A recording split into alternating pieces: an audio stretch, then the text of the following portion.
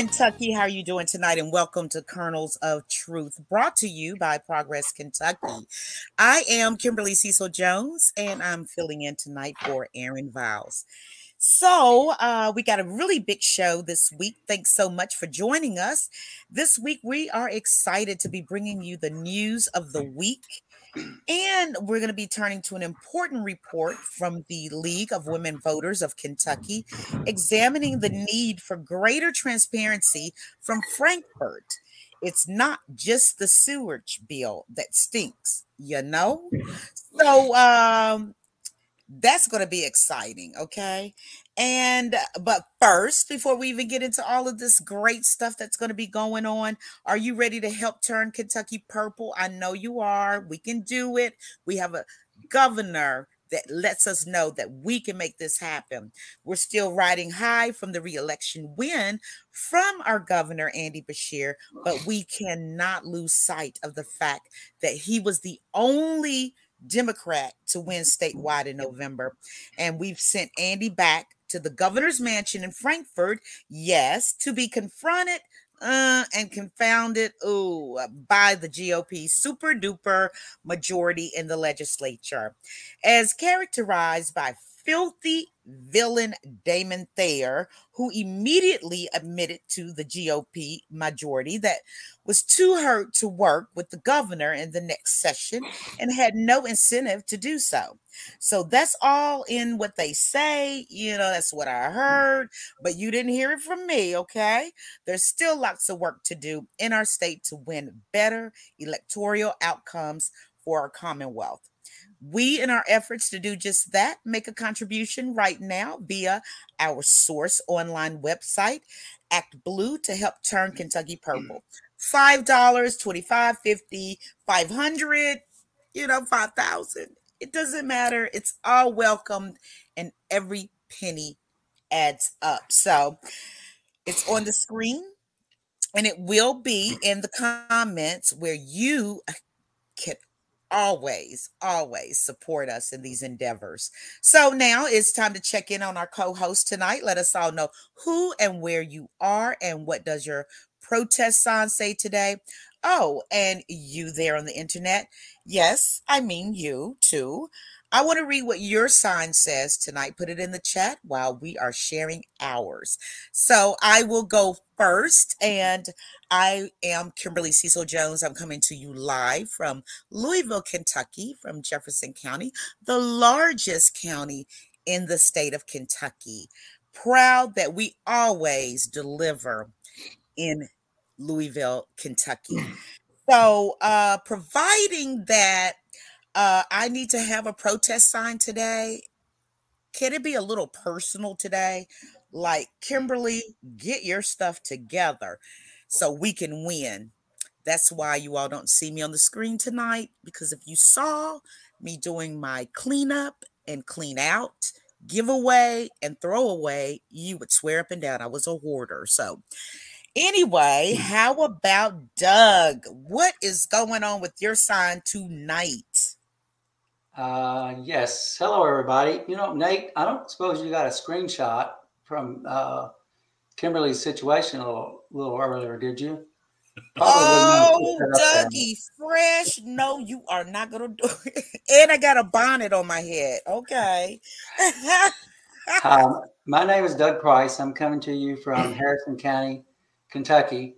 And I don't have a protest sign, but I am wearing a sign that I think a lot of people believe in. And if you don't believe in it and have the opportunity, I'm just going to stand up, be a blood donor. Willie, how about you? I like that it's not just a blood donor shirt, but it's also elf themed. It's Christmas themed.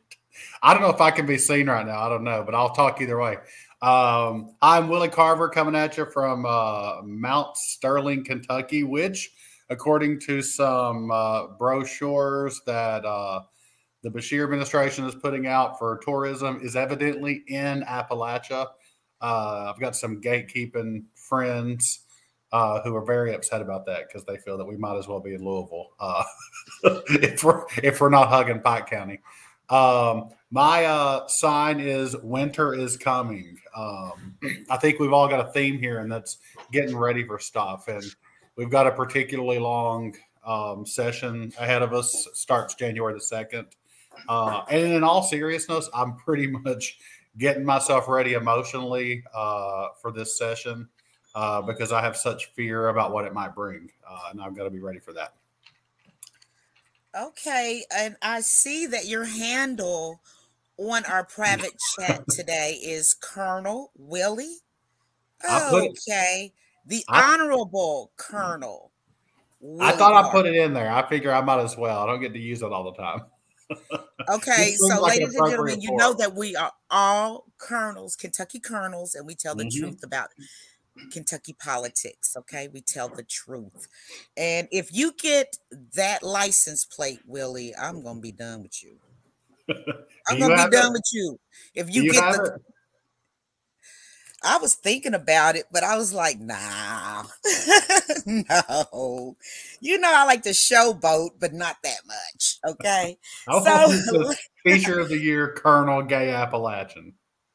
And #1 bestseller, I heard on Amazon and many other places for the book of poems that you have had published.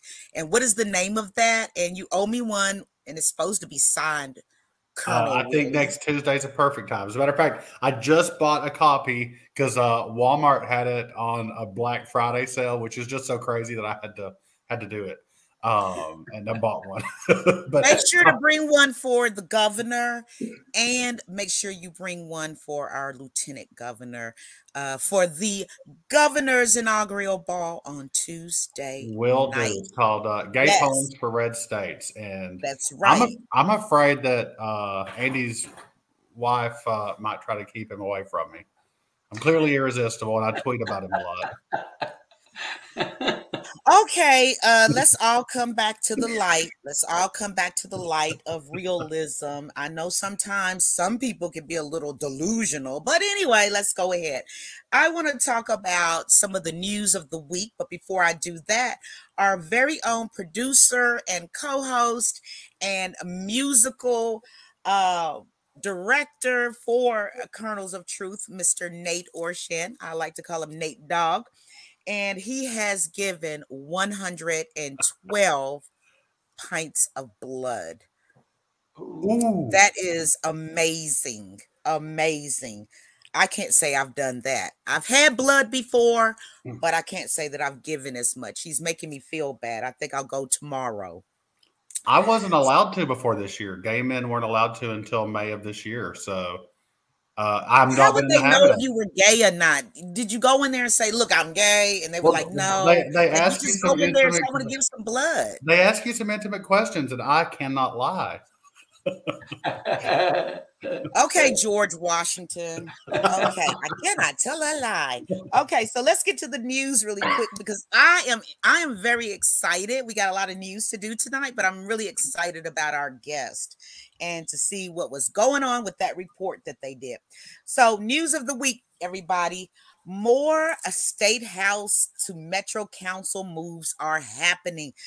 Ladies and gentlemen, they're falling off like flies, okay? This time on the other side of the aisle. Yeah. Last week we talked about Josie Raymond leaving the legislature for the Louisville Metro Council. Now we are learning that former GOP House Majority Whip and chair of the Elections Committee, Kevin Bratcher, will also be running for a Louisville Metro Council seat, and he will be giving up his seat in Frankfort. So we wonder, will this open up a possible pick for us as Democrats? The 29th district is in Louisville, of course, and it is the Commonwealth's biggest blue dot. Yes, we are. You know, just some bragging rights, okay? Maybe we didn't win that U of L game, but you know, at the end of the day, we still got it going on right here in Louisville. So also looking at Andy Beshear's results from the election, he won a full 50% of the state house seats. And the 29th is one of those. I think, don't quote me on that. If somebody knows the true answer, let me know. But while those results certainly aren't predictive of 2024's results, the electorate and issues will be much different. But it certainly expands the conversation about what's possible and what could be at play with strong, committed candidates. Now, Robert Kahn put together some maps in the wake of Andy's victory. So we could take a look at that. And also, we have maps that show that Andy Beshear won half of the state house. And what does that mean?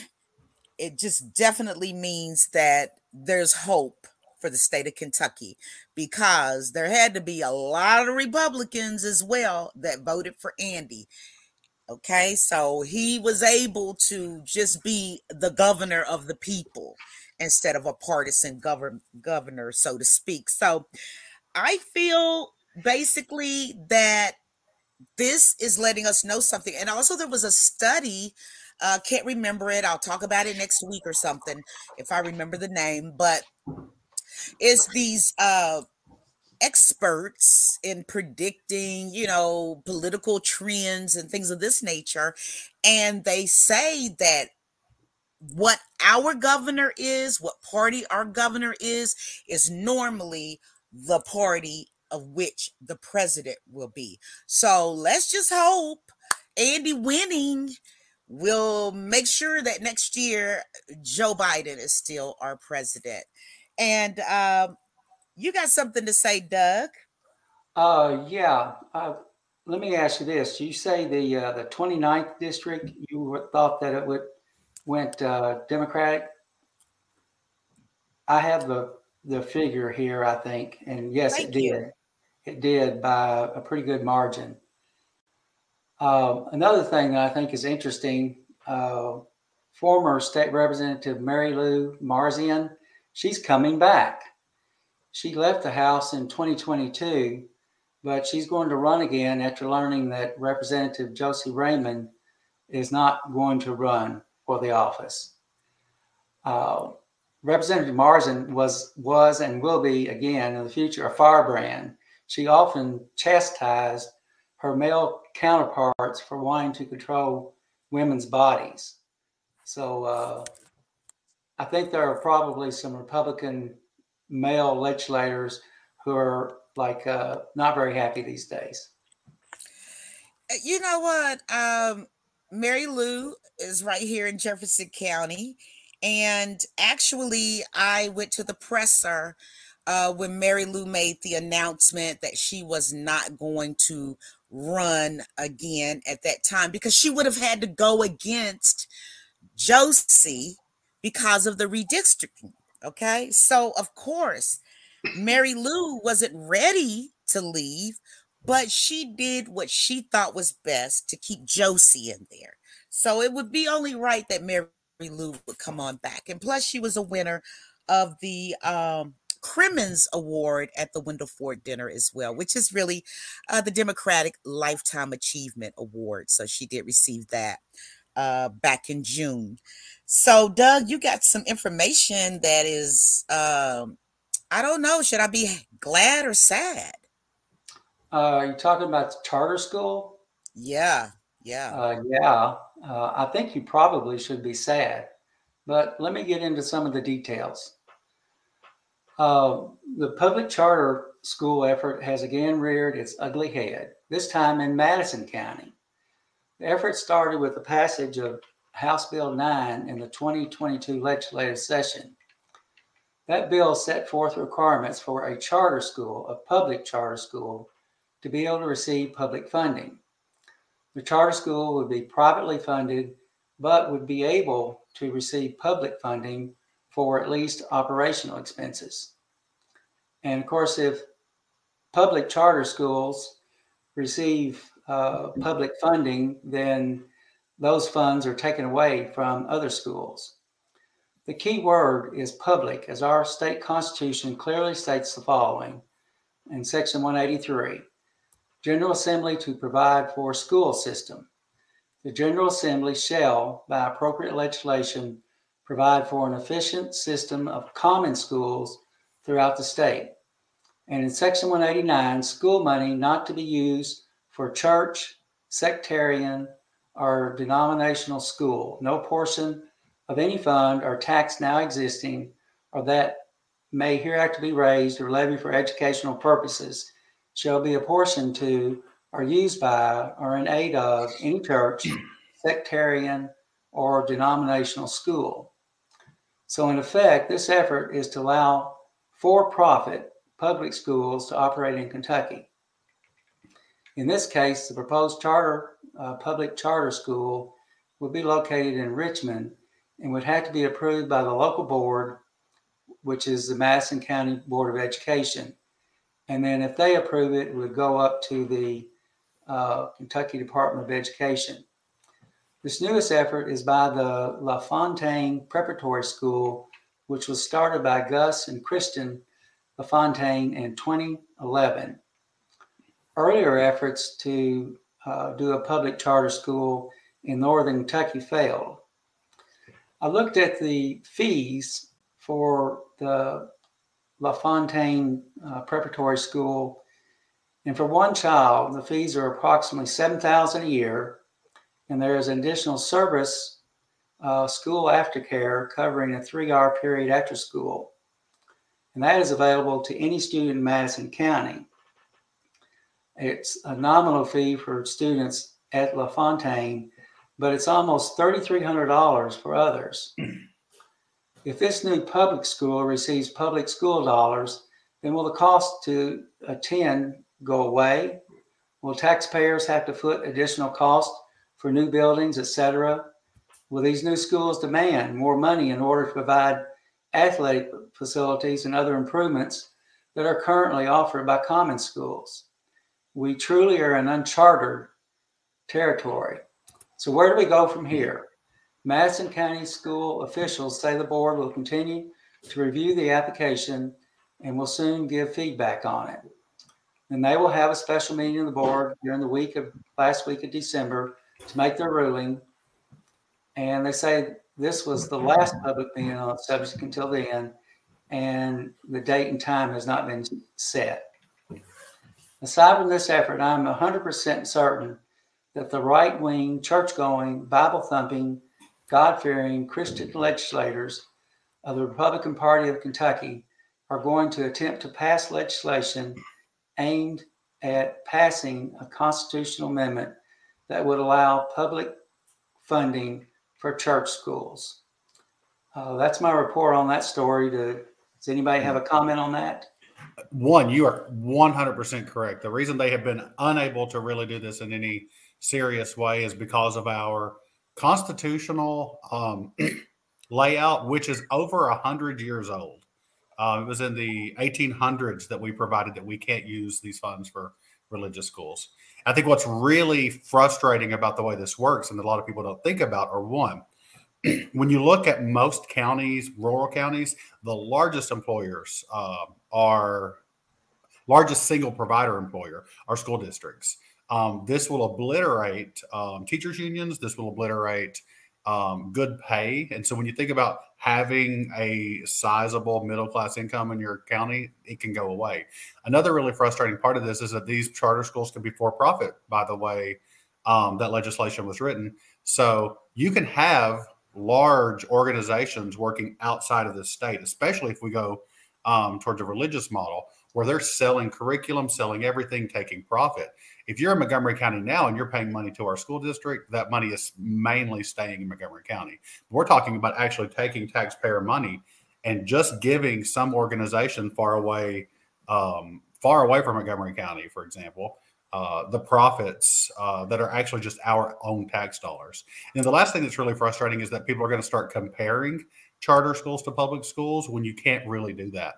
The way that the legislation is written, charter schools will be allowed to use resources that the public schools have.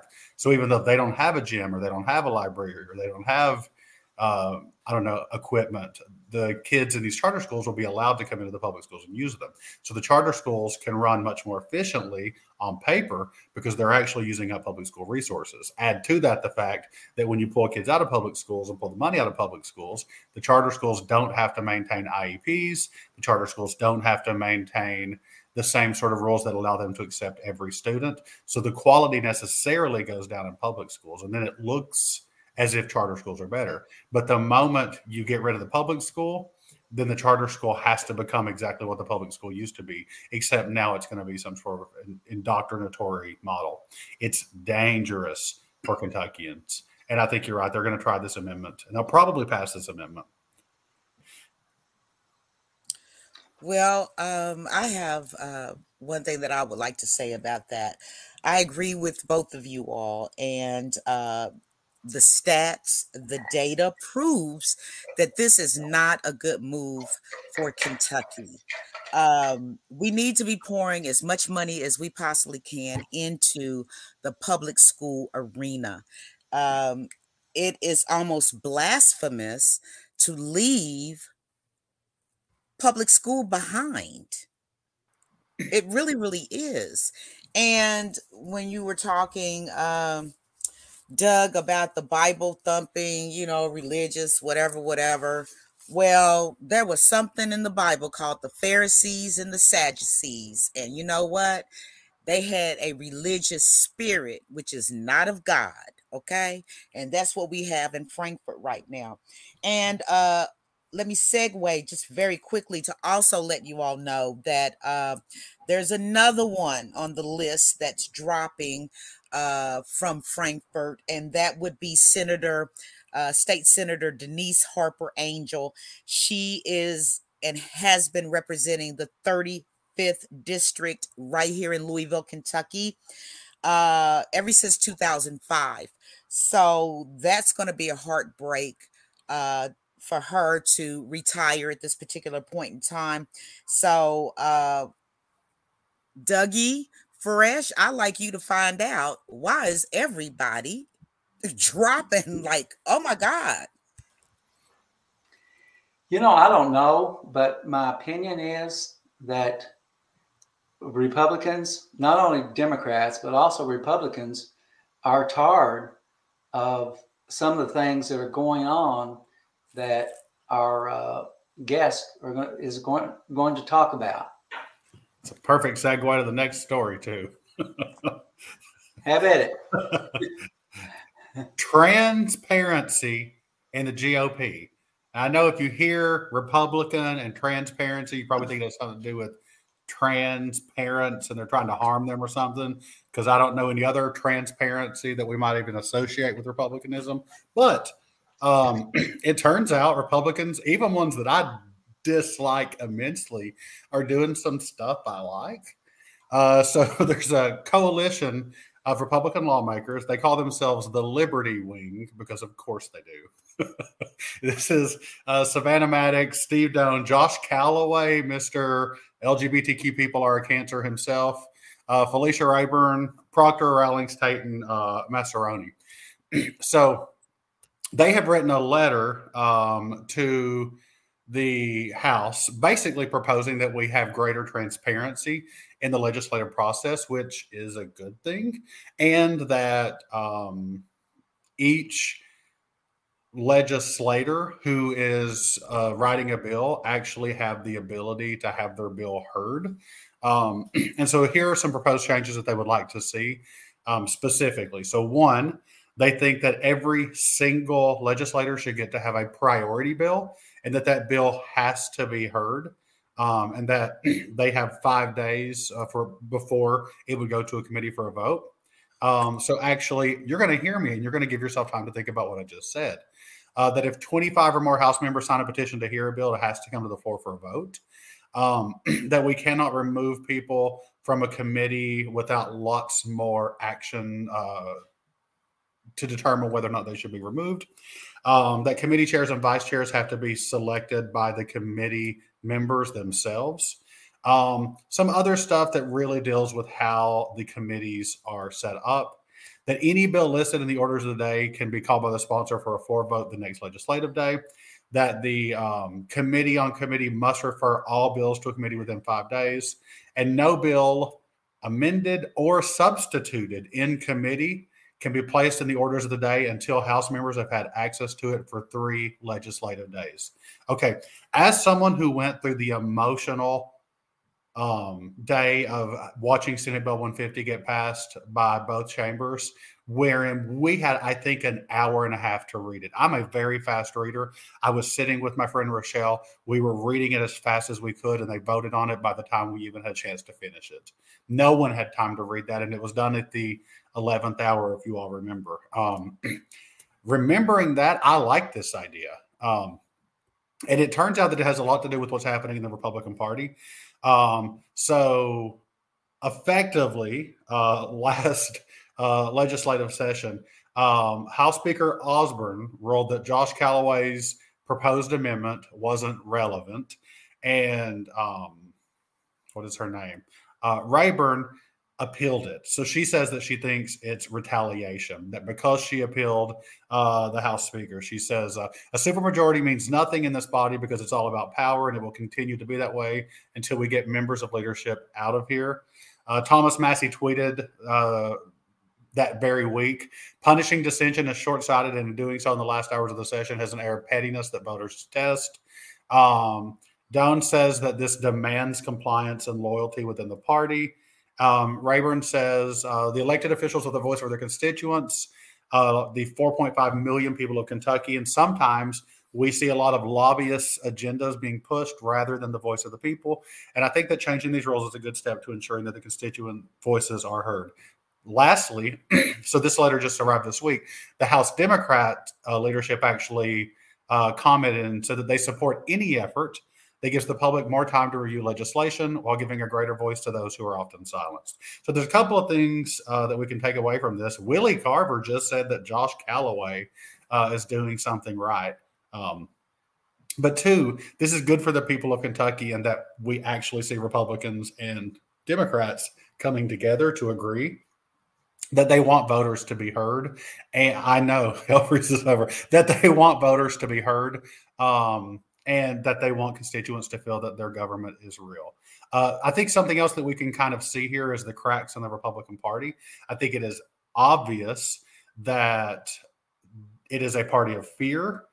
We have 4 representatives who are all saying that they were afraid to speak. This is kind of ridiculous in 2023, and they had a supermajority, and people are afraid to speak. But that also might give us some hope. I think sometimes I, for example, look at that given party and make an assessment of what everyone in that party must think based purely upon what I see them doing, right? If I see you stabbing someone, I assume you're a stabber.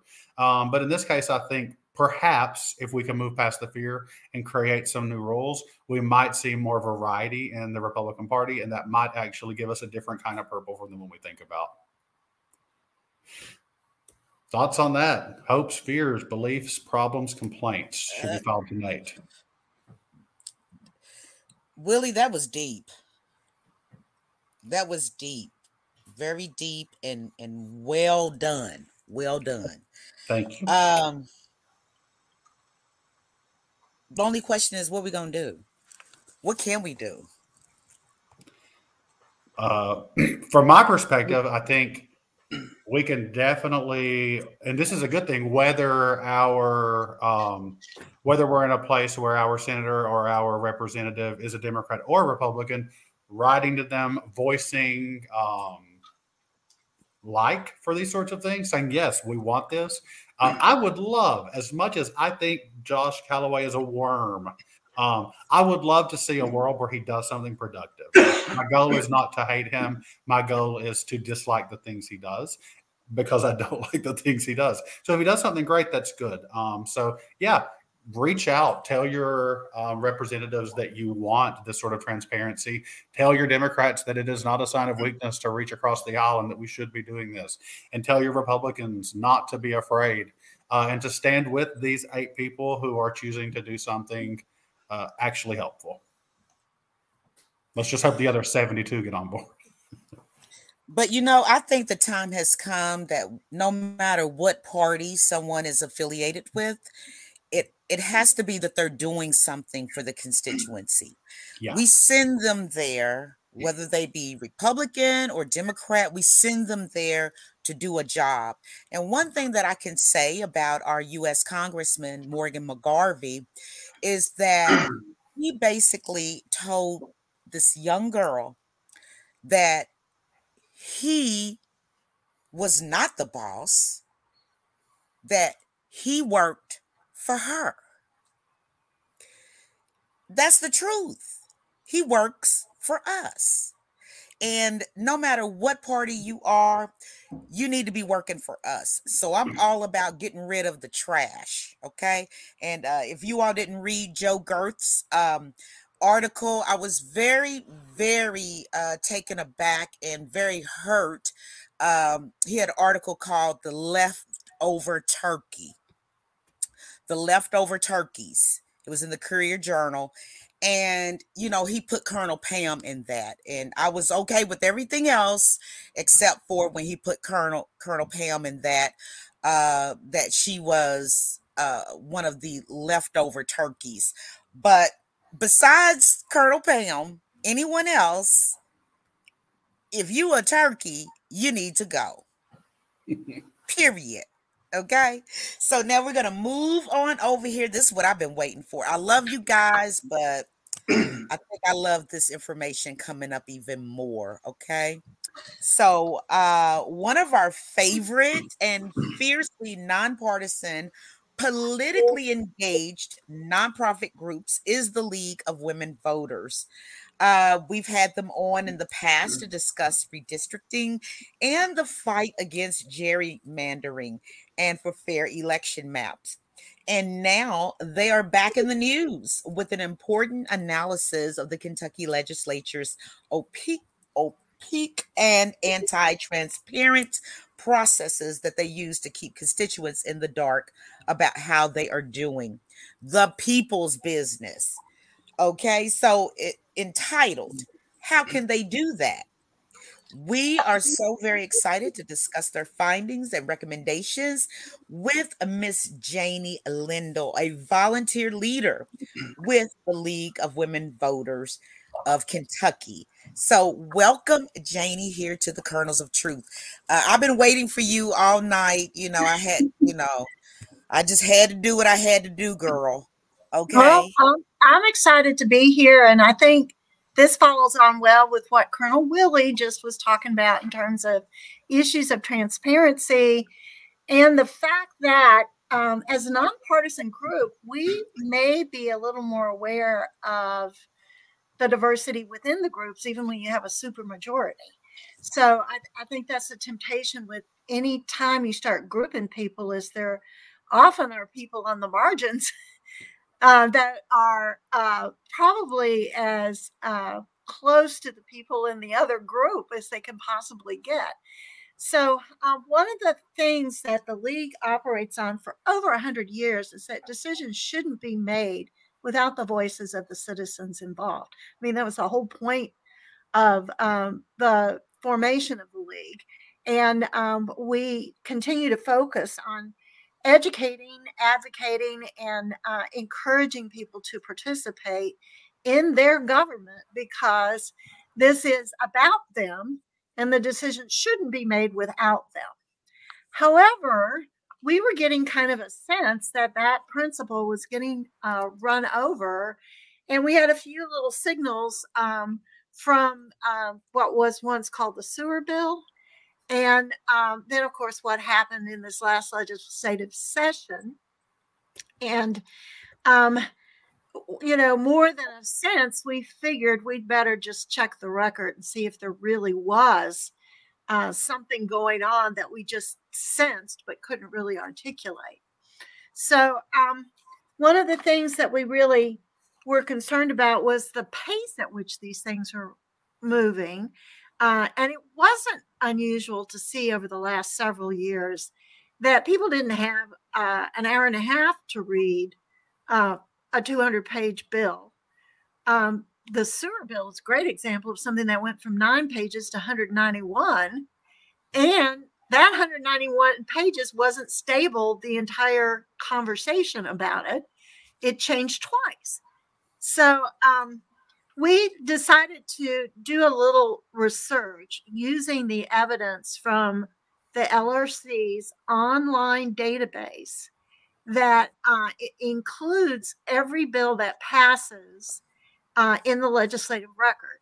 And they have it back, I think, till the 1940s in paper form, but the online version starts in 1998, which is a great span of exactly a quarter of a century from 2023.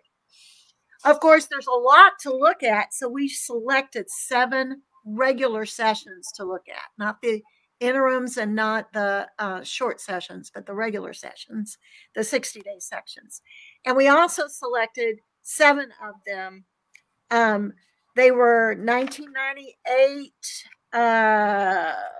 2022. It's funny, I've written this down so many times, and now I'm having trouble finding the list. And went through 2022. We found that the anomalies that we were looking at were tricks that we saw in the sewer bill and in SB 150. And these anomalies can show up as 4 different things. One is the bills are proposed and filed, and then they just sit in a committee called Committees of Committees or the Leadership Committee, depending on which chamber you're talking about. And they may not be assigned to a standing committee to look at, or they could be assigned to the standing committee. And the process is supposed to be that the standing committee makes a decision, then it goes to one of the chambers, of which it's, you know, it's sort of the House or the Senate, just like this. And what you can do when you're, as a citizen, able to testify to the committee, you can contact them and talk to them. But then it's supposed to go to the chamber and have 3 separate readings before there's a vote, and it gets sent to the other chamber. What we're finding is it's not going to a committee. It might get a first and second reading before the committee ever gets it or ever meets, which means there's no need for 2 more readings on the floor. There's barely any chances for any amendments because those readings haven't been done on the floor. And your third reading is a floor vote within maybe 24 hours or even just 6 in the afternoon. And that means you don't have time to testify to the committee because you never know if the bill is going to be assigned to a committee. You can't contact your representatives and senators because you really can't figure out what it is that they're going to vote about. And so finding these concerns led us to really realize that the process had been shifted to be very expedient, but to also exclude conversations and deliberations, which is what's supposed to happen in the development of these decisions that affect people's lives. We got a couple of questions for you. Great. Willie, you're up. Thanks. So, you know, when I think about what I've seen, just specifically as a teacher, the legislative session, it's the thing that draws us closest to our democracy because we dreaded it every year for the last 10 years. We all gained weight. We all lost sleep. And we would spend every waking moment sort of tracking it. And I think what was something that I think about that I would like to hear your comment on is this idea that it actually makes us dislike the person across the aisle, because often when I say this bill does this, this person across the aisle says to me, no, it doesn't. And I find that we're arguing, and the basic precept of argument is you have to have the same evidence, but we don't have the same evidence because we're imagining different bills. That's one thing. And I also think about whether we're talking about Senate Bill, House Bill 9, whether we're talking about House Bill 151, the sewage bill, or whether we're talking about Senate Bill 150 last year. In education specifically, something that affects so many Kentuckians, I feel like this process is used particularly viciously, if that's not too strong a word.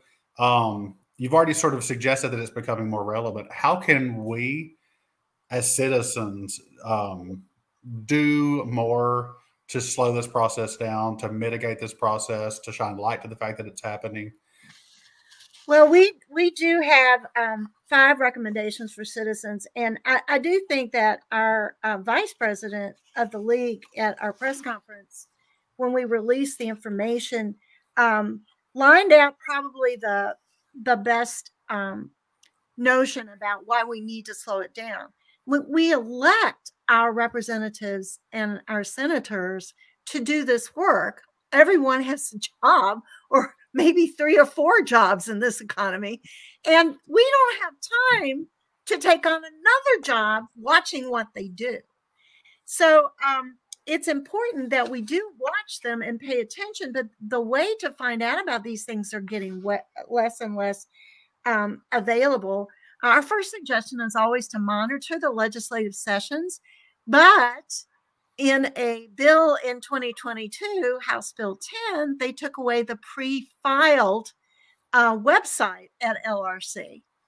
And now you really do need like a 3rd or 4th job in order to find what the pending legislation might be. You have to really dig a hole in the website, go to all the interim committees, look through all of their meeting minutes, and see if you can identify the bills that they may be filing. You at least can identify some minutes about conversations about what the issues are. So the second thing that we also recommend is that direct contact with your legislator to really get more information from them about what they're planning to do. Now, some of them are taking this opportunity to use their social media, but it also requires that we fire back at them. You know, when they make a statement, they shouldn't be just shouting into a hole. We should absolutely respond and say, you're going too fast on this. Have you talked to this, that, or the other interested parties or people who actually have, you know, a reason to share expertise on what's going on? Then if you do invite them to a committee meeting, don't tell them they have 5 minutes and give them only 1. And on top of them, don't tell them that it's going to be this bill when in fact, when you get there, it's a completely different bill. And they won't let you talk about what you'd prepared to talk about. So they're, you know, you're nodding your head. So I know I'm speaking to events that lots of people have seen and has happened to league members as well as other citizens and interest groups that go to the legislature. So we also strongly support coalitions of people that have common interests to, again, pressure our legislators to be more transparent about what they're doing and to slow down because it matters, not to slow down just to take time.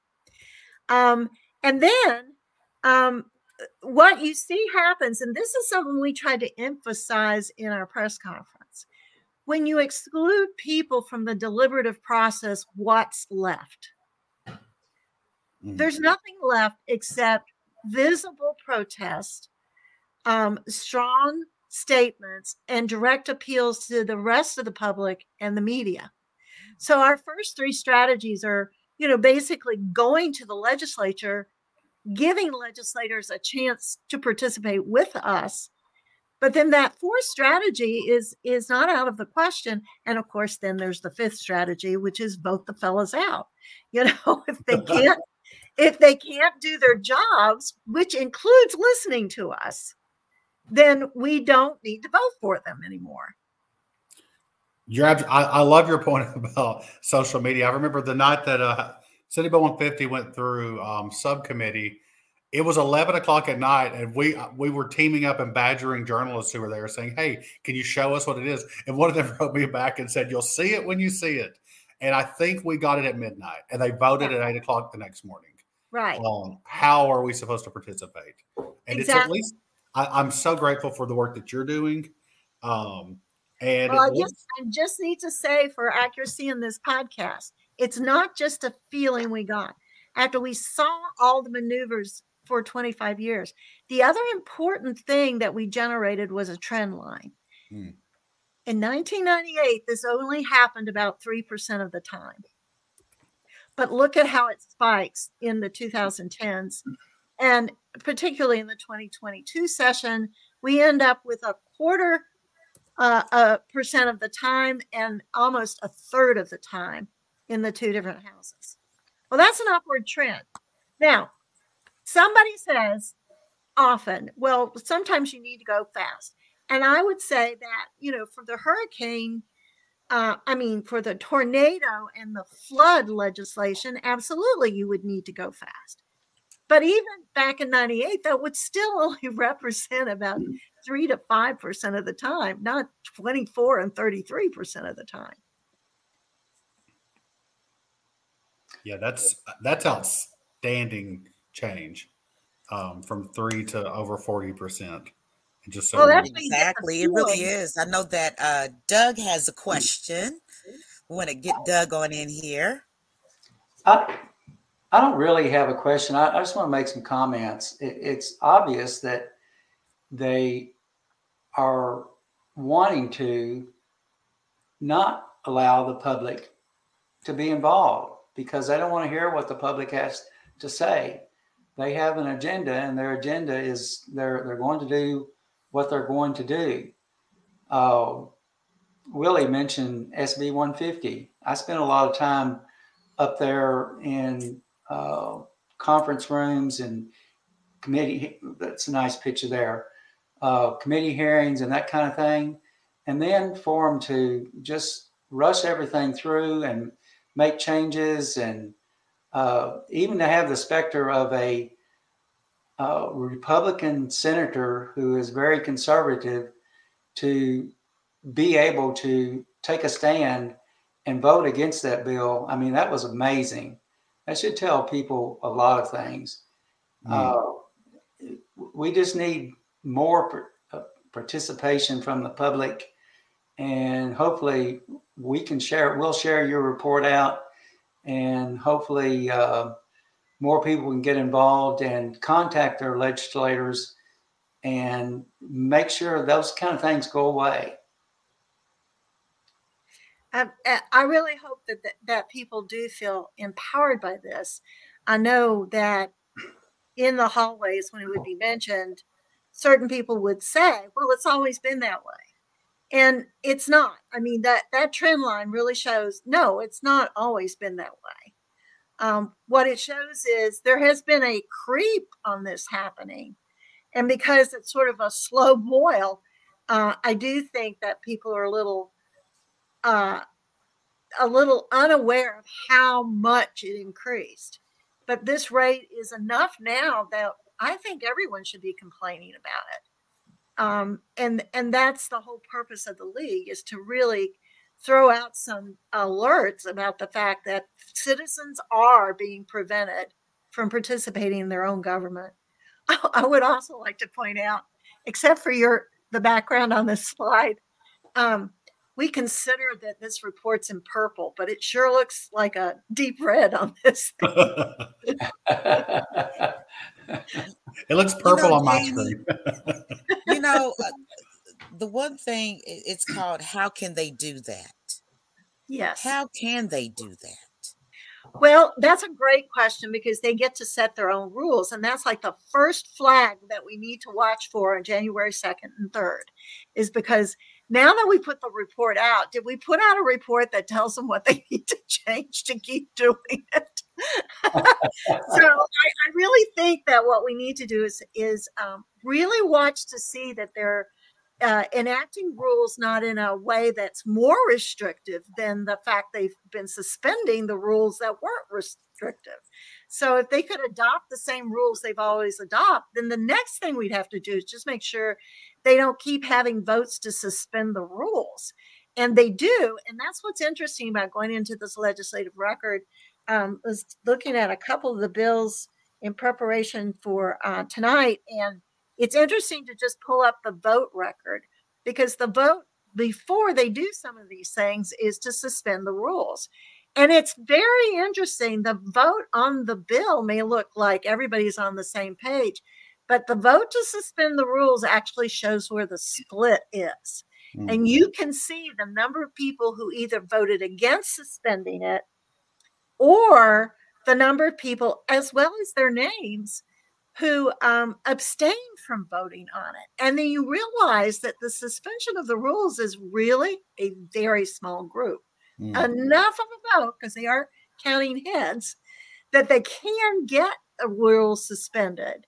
But there's enough of the others in the nays and the abstentions to show that it is not a universal railroad to victory. It's just that there aren't enough bumps in it because they got away with us not watching them very carefully. We just had this feeling. And then, you know, how people like to normalize things that aren't normal. We kept being told, well, we've always done this. It's that slow boil, right? You don't realize. It's a slow boil. Yep. So, yeah, I hope we can empower people to speak up. And it does sound like we're gratified by the reception, because it does sound like there are people who are really, really now more confident about what they thought was going on, because now we've got the evidence. I will be sharing this out in every group I'm in, and I'm so excited for us to be able to show that we're not crazy, that this is something new in our process, and that we all deserve better, including the people we're electing. Yes, and as a league, we're just a state league, but we're also concerned that National League start taking a look around, because as we all know, state legislators often mimic each other. And we're kind of wondering if there's some of this going on in some of the other states. So we definitely want to encourage all of our connections, not just in the state, but outside the state, to kind of take a look at what's happening to you locally. What kind of variations in the rules are there that just make it harder and harder for a citizen to get themselves heard? Exactly. Janie, we have really appreciated you being here with us tonight. I have been waiting for to understand about the report, and when I saw the name of it, how can they do that? I'm like, yeah, how can they do that? And they need to stop it. Okay, yeah, so, right. That is actually the answer we came to. Exactly. So we are so happy that you had time out of your evening to talk to us, explain to us, and you are an excellent guest, and I'm sure that you'll be back on here again. Okay? Oh, I imagine so. I was in that green room, and you know, like other green rooms, it has its levels of comfort, but I hope this entertains you. I crocheted a snowflake while I was Oh, that is so cute. That is. Isn't that wow. cute? You can say I'm a little flaky, but I was productive while I was in the green room. Okay. Janie, I'm going to send an order down there for you. You can do all of it. Well, you know, Santa's workshop's really busy this time of year. Exactly. So we really appreciate you being with us, and we hope to see you really soon. And the question is going to be, until something changes, how can they do that? Read the report, ladies and gentlemen. Read the report. Read it for yourself, and know that it's all about transparency and citizens' participation in Kentucky's legislative process. They work for us, and it's time that they understand that they work for us, and we're going to continue to ask the questions. How can they do that? Ladies and gentlemen, I tell you what, Colonel Willie Carver. I think you want to be like Colonel Pam. You put this Colonel on there. I want to be like Colonel Pam in all ways. You know what? You won't go wrong. You will not go wrong. Emulating Colonel Pam, you will not go wrong. Believe that. Can you do our call to action? Sure. Listen, y'all, you need to urge your state legislature to embrace transparency recommendations from this league's report. Make a call tomorrow. You know the drill. You've done this before. Call the friendliest operators in our Commonwealth and leave a message for your lawmaker at the legislative comment line. That's 1-800-372-7181. And we're putting that in the comments.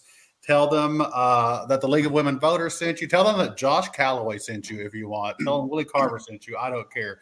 But make sure that you suggest that we follow these rules to have accountability by, 1, scheduling 3 bill readings after committee hearings so that we can all know what's happening. 2, make committee substitution bills available online at least 1 day before the meeting itself. 3, allow 1 day between final committee action on bills and the House or Senate floor vote on these bills. And 4, have at least 1 day between free conference committee revisions and House Senate floor votes. We're not asking for weeks. We're not asking for months. We're asking for literally less than 3 days, which is how long it took the Lord Jesus to come back after he died. So I think the legislature can at least let us read in that amount of time. That's 1-800-372-7181. Call them and read more at the link below. Thank you. Once again, the number is 1-800-372-7181. And Willie, did you say 2 days or 3 days till he got up? There's different pieces, but some of those were 1 day and some of those were 3 days. Okay. So, you know what? I'm going to do it. I challenge everyone else to do it as well. How about you, Doug, Colonel Willie over there, and our great Nate Orshan, and we'll get Aaron in on the deal because, you know, he's already done it. So I'm going to close us out. We had an excellent guest tonight from the League of Women Voters for the state of Kentucky, the volunteer lead, Miss Janie Little. And it was about Lindell. It was about how can they do that? You have a say in how things go in your government. You have a say. And I just think that it's wonderful and great that we do have those freedoms here in the great America. So just for the disclaimer, Progress Kentucky is a nonprofit organization registered with the Kentucky Secretary of State and organizes a 501c4. We are affiliated with the Indivisible Project, the Commonwealth Alliance Voter Engagement, known as CAVE, and we are also proud members of the Forward Kentucky Network. Progress Kentucky's goal is to educate, organize, increase voter turnout, and advance a progressive agenda through civic engagement. So from transparency to transparenting, next week we'll be joined by a couple of parent leaders of the organization Transparent Lexington. They are proud parents of trans kids standing up for the fair treatment for their children, whether at school or at the legislature. We're really looking forward to that conversation. We hope that you'll join us. And also the production of this episode 141 was by the amazing and multi-talented Nate Orshan, who also wrote and performed our theme songs. Nate, you need to take that picture off the screen. Lord have mercy. You can find out more about his music on natosongs.com. That's NATO songs.com. And if you miss our weekly live stream on Facebook or YouTube, audio podcast and our show notes are available on Apple, Google, Spotify, and just about wherever you get your podcast. And so when you do listen to us, please leave us a 5-star review. You know, it helps the algorithms and helps us to get the information to more people. And logo and some graphic content was provided by Couchfire Media. More information can be found at couchfiremedia.com. You know what the deal is. I don't even have to say it. You know it's hump day. You know what to do. It'll make you feel great. And otherwise, we will see you the same time, same channel next week. And enjoy the rest of your week.